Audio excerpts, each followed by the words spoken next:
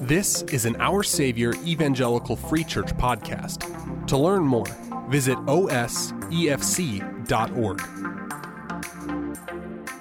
That's all I've got, so let's get into the preaching of God's Word this morning. We will be in the book of Ecclesiastes.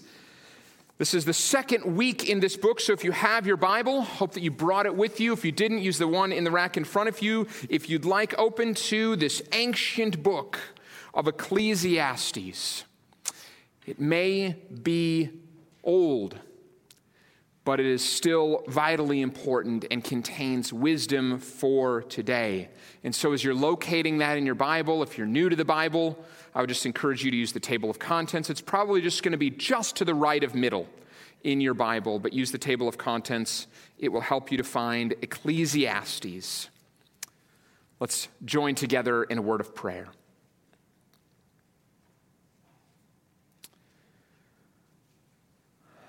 God, may you instruct us with ancient wisdom still central to our lives today. Because as we learn from this book, there's nothing really that's that new. The experience of living this side of Eden, but before heaven, is relatively the same for everybody who's ever lived. And while that might seem discouraging at the surface, if we even just go down a few inches, we will see that there's great hope and encouragement there. And this book of Ecclesiastes doesn't provide inches or feet, it provides miles. Miles of depth that we might plumb to know more of you and grow as followers of Christ. That's our aim, that's our hope this morning, that we would become more like Jesus as we read these ancient words.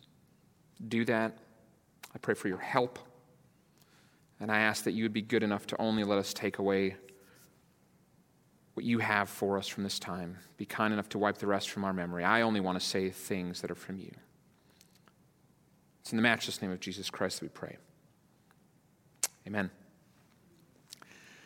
Well, this book of Ecclesiastes is a unique book. If you weren't with us last week, we started to walk through this. We're going to go basically verse by verse.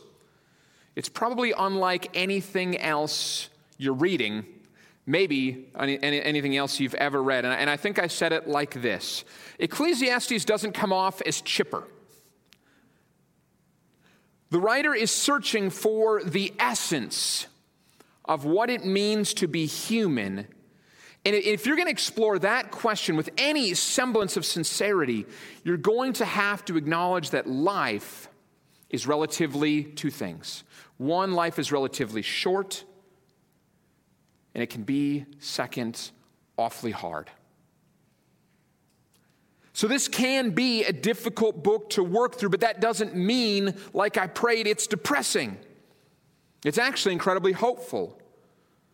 But to see the hope here, what we have to do is enter into the process that the writer is taking us through. He calls himself the preacher, same thing as the teacher. He's not just going to come out and say, here's the essence of life. Here's the essence of what it means to be human. That's too easy. And it's too easy. If I just said, hey, I have the answer for what it means to be human for you this morning, it'll take me 3 minutes to tell you.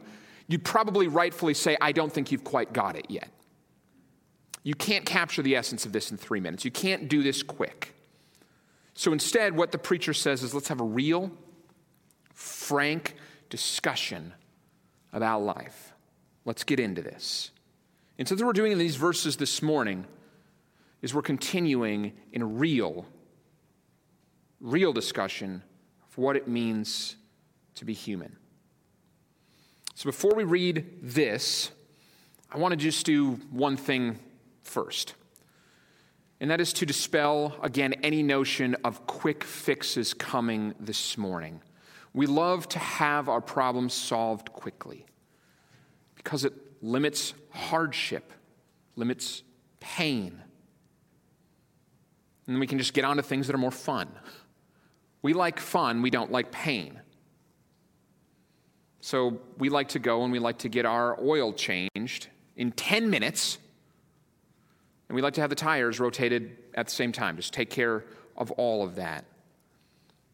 We don't have anything for dinner. We can always hit Chick-fil-A. Well, not today. You can't hit Chick-fil-A today. That's a great policy, but come on. It's always on Sundays. It's like the absence makes the heart grow fonder, I guess. Do you remember, I was thinking about this one this week. Do you remember when you used to have to wait for a whole week to see how the cliffhanger of your show resolved? Now, Netflix just fires that thing right up. It has that bar is that bar getting faster? It used to be like, 15 seconds that you'd have to, get the remote and say, no, I have to go to bed. And now it's like, unless you're like a cowboy, like quick on the draw, they give you like 3 seconds and then it just fires another one right off. And you're like, I guess I'm going to be late to bed again because I'm hooked again.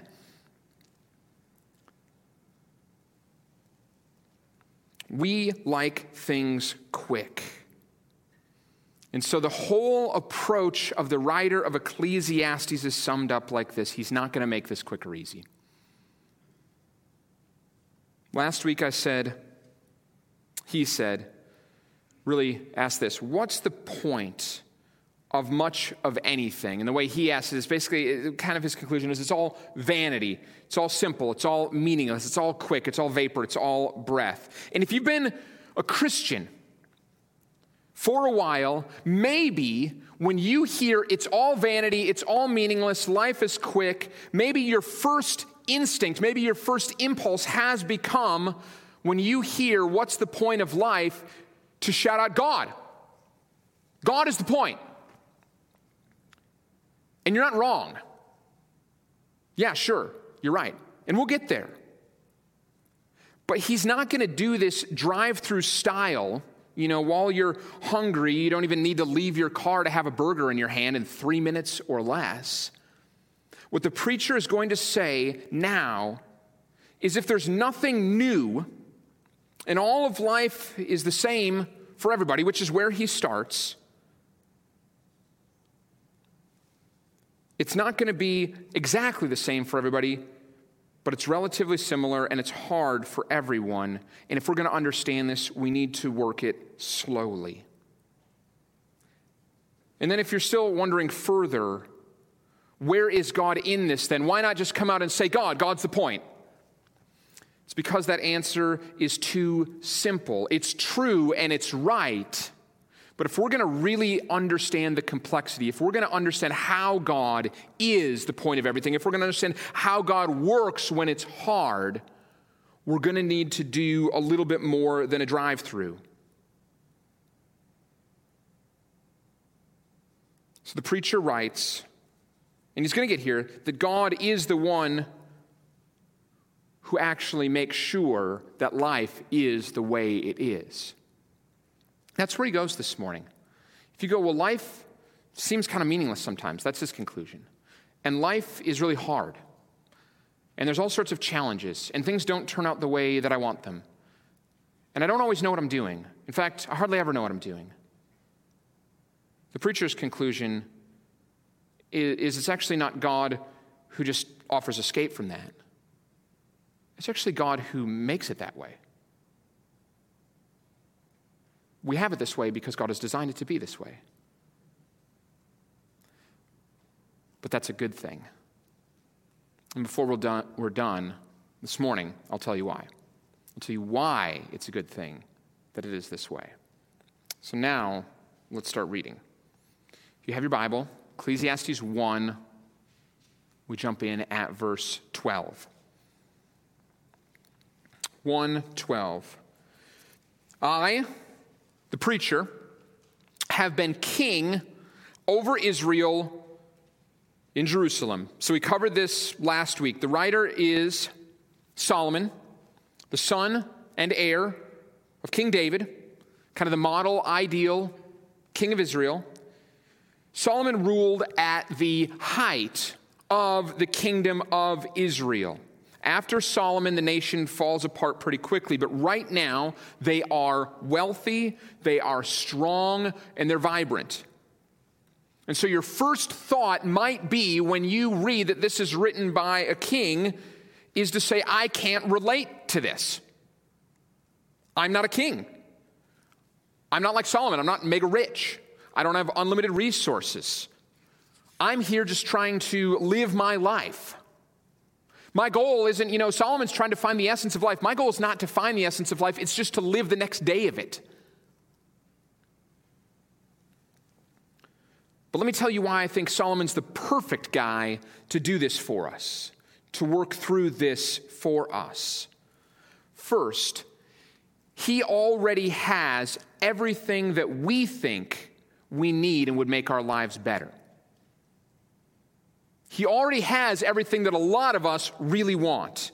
Again, he's loaded. Every one of us has thought at different times in our lives, if I just had a little bit more money, I don't even need a lot of money. If I just had a little bit more money, I wouldn't have most of my problems.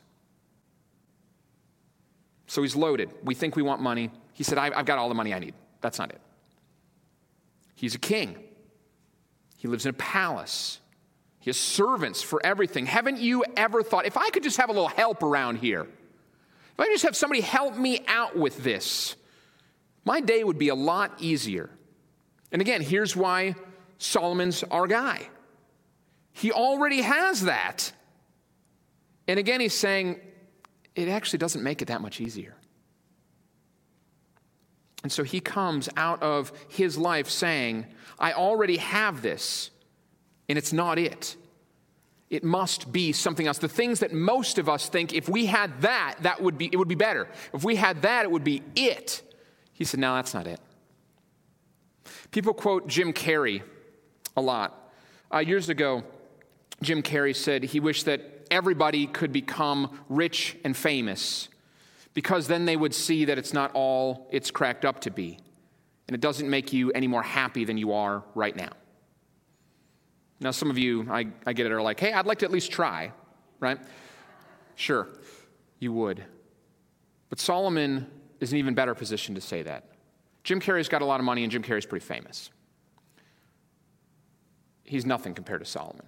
Solomon lived in wealth and opulence and power and prestige like almost nobody in our world can possibly understand. And again, he said, that stuff's not it. So this is written by the preacher king in Jerusalem, and he's our guy for this. He really is.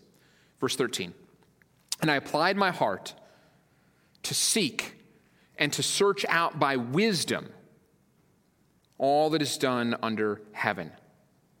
So the phrase under the sun or under heaven comes up a lot in this book. The preacher uses this to refer, that's his way of referring to life on earth. In the contrast we looked at last week is that this man is looking around the world and finding that nothing here matters much. But then we said one does come, Jesus does come, the Son of God does come and says, I can help, I can redeem, I can recover, I can save precisely because I'm from someplace outside of this world. I'm from above this world. Solomon is looking around under the sun, and Jesus comes and says, I'm from so far above the sun that I created the sun. So I can save, I can recover, I can redeem. Jesus also asked, what good is it to gain the whole world if in the process you forfeit your soul? If you just take a quick pass through Ecclesiastes, you think it's really different. I mean, we read these words and we go, this is so different. But when you slow down, when we study, you start to realize that Ecclesiastes sounds an awful lot like Jesus. Jesus loved this book. Jesus gave us this book.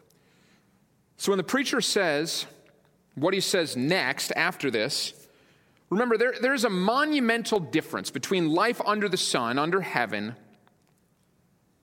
and what he says here, and life from heaven. So life under heaven and life from heaven are completely different things. But look at what he says. This is why you think it's depressing.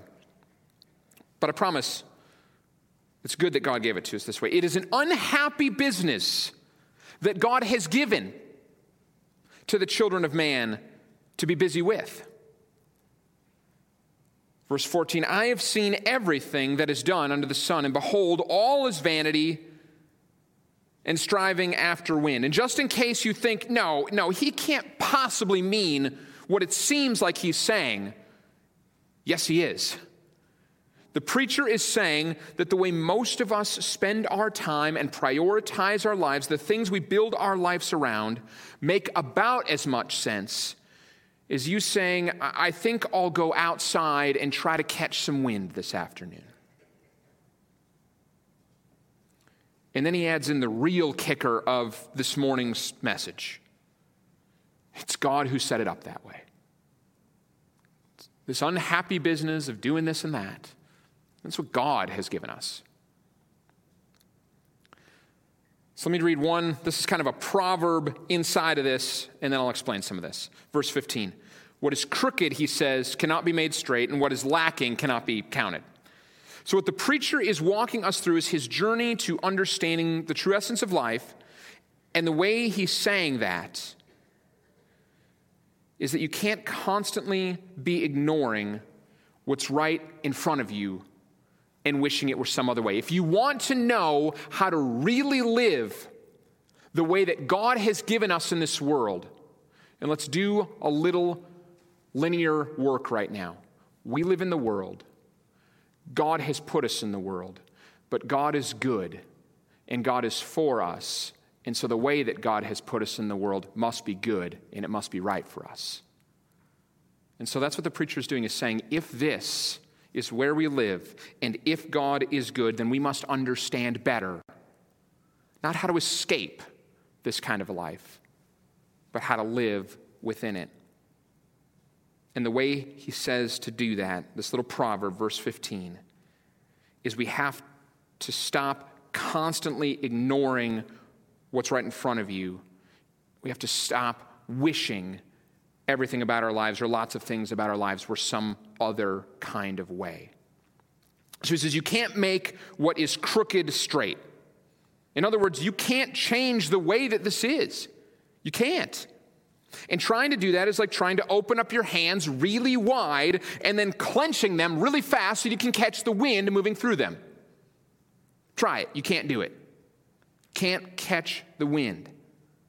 So if you are spending a good portion of your life thinking and wishing for things that you don't have, mad at people you think have more than you, generally wishing something big was different about your life, Solomon is just laying it out plain and saying that that's foolish. Because if you feel like it's crooked, you can't make it straight anyway. You have the life you have. It's the one that God has given to you.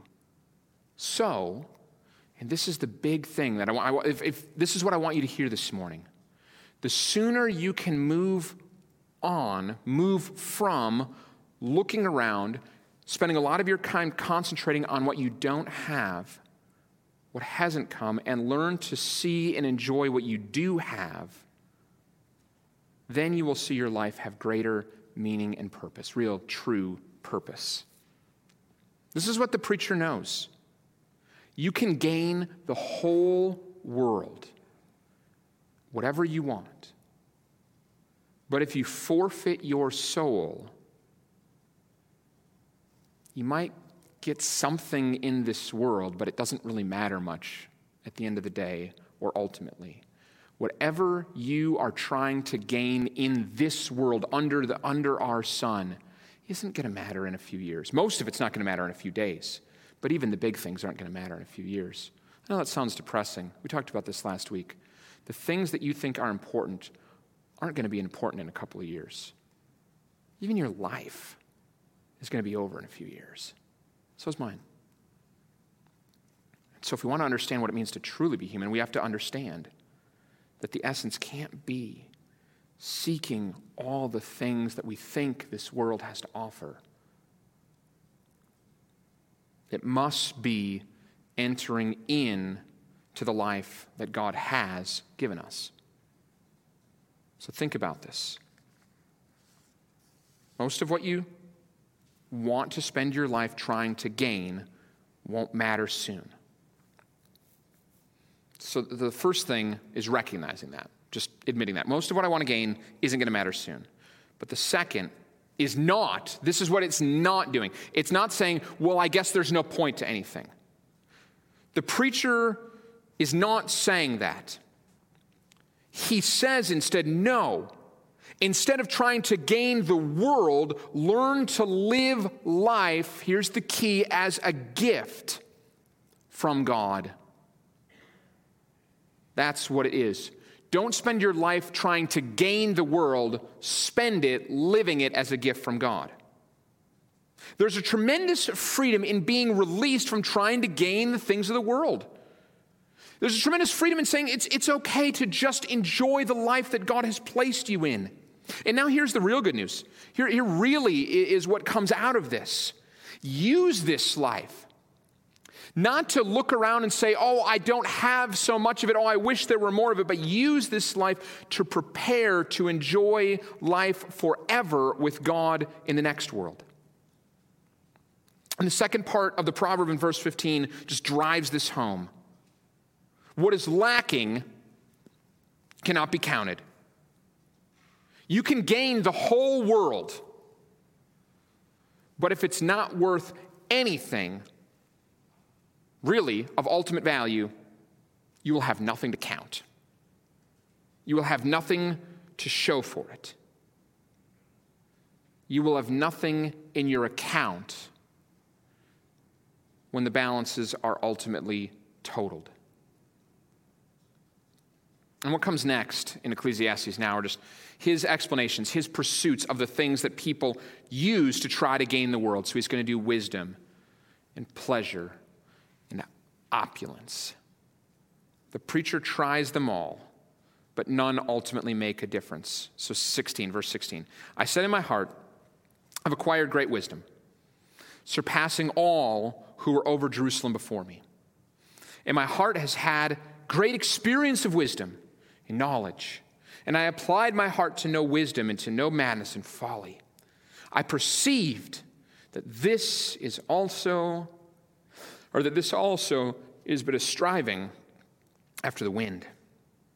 For in much wisdom is much vexation, and he who increases knowledge increases sorrow. He's saying he tried to figure life out by becoming a philosopher. He will figure life out by studying. He will get into a great college. After that, he'll pursue an advanced degree. And when he's done, he's going to have a great mind. He'll be known as a scholar. And through his intellect, and people try to do this all the time, if I can just think better, if I can just learn more, I can figure out the world. I can overcome the world.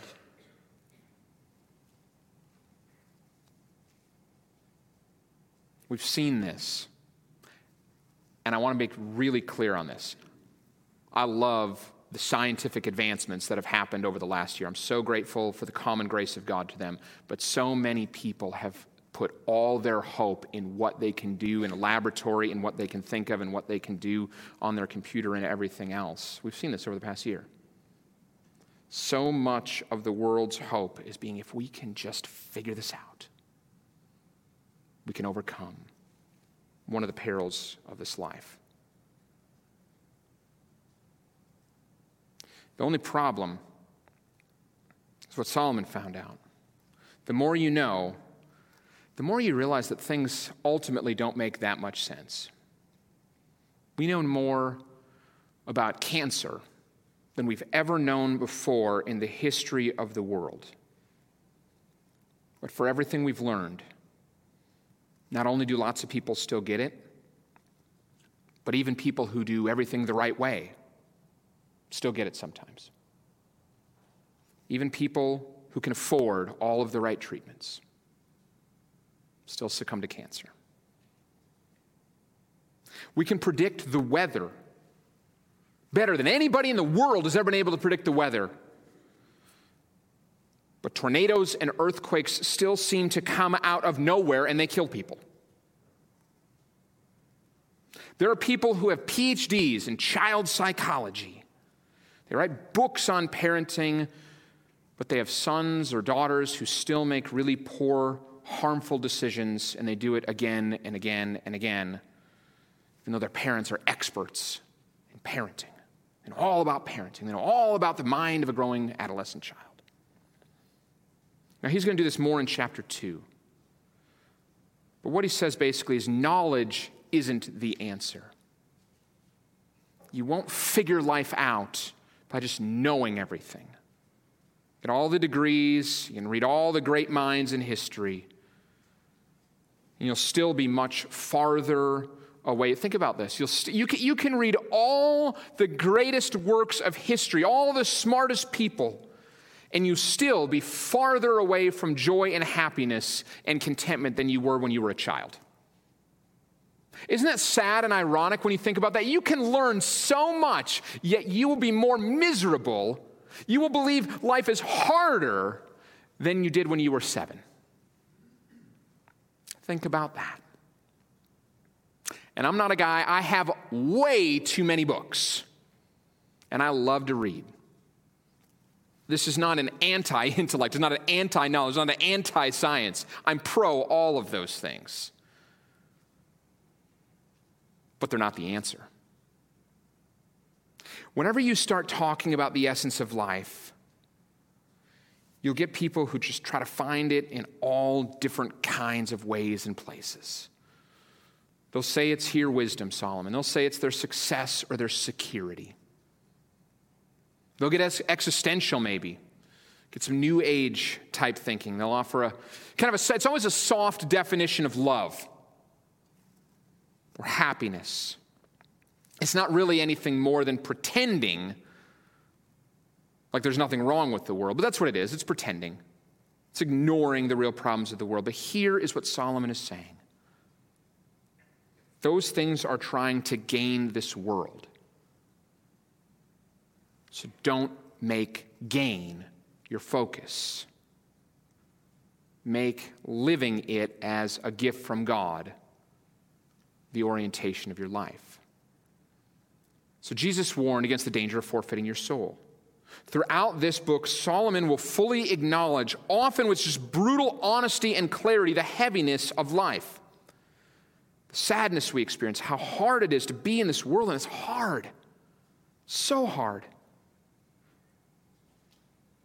But that's why Jesus came to say that in the world you'll have trouble.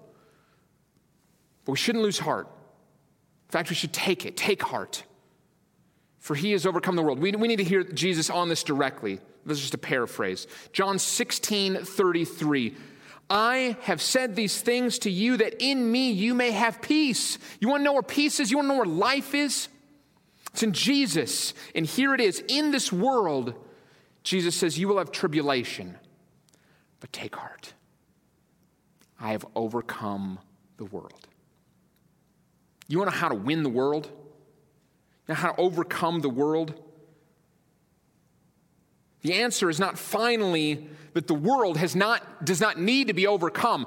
You have to really clearly hear me on this. The answer is not to just sit back in your lazy boy and say, I'm just going to take everything as it comes. That is not what I'm advocating. The world still does need to be overcome. And the reason is in this age, in this world, under this sun, sin and death still hold captive everybody unless they have given their life to Christ. So the world still must be overcome because sin and death reign in this world. War must be waged against the sin and death that dominate this world. But what the preacher is getting at is that the natural means that men and women use to fight, use to try to overcome, their own strength. He lists all these things, but really it's just whatever they can come up with on their own. Jesus, though, says the way to win is to give yourself to him.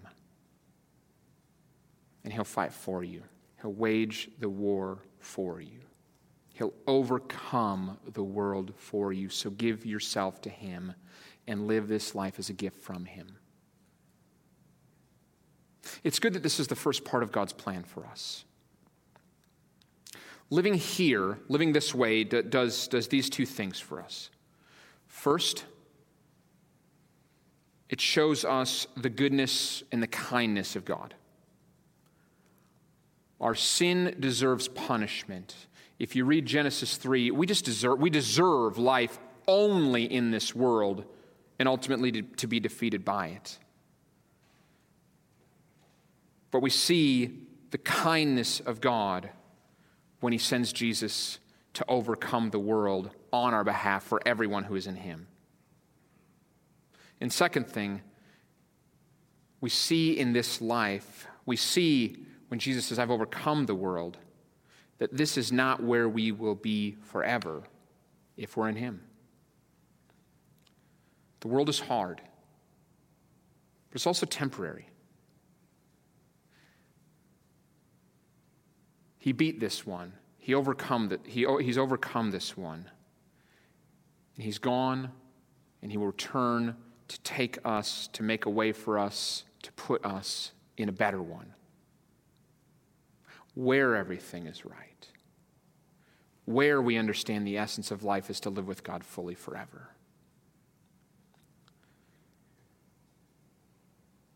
So as we close, I just want to ask, are you living trying to gain this whole world? Or do you need to take a few minutes today and ask God to help you live here as though it were a gift from him, and a gift that will one day be further paid out, given as life forever with him in a new heaven and a new earth. Let's join together. Let's pray. Let's thank God.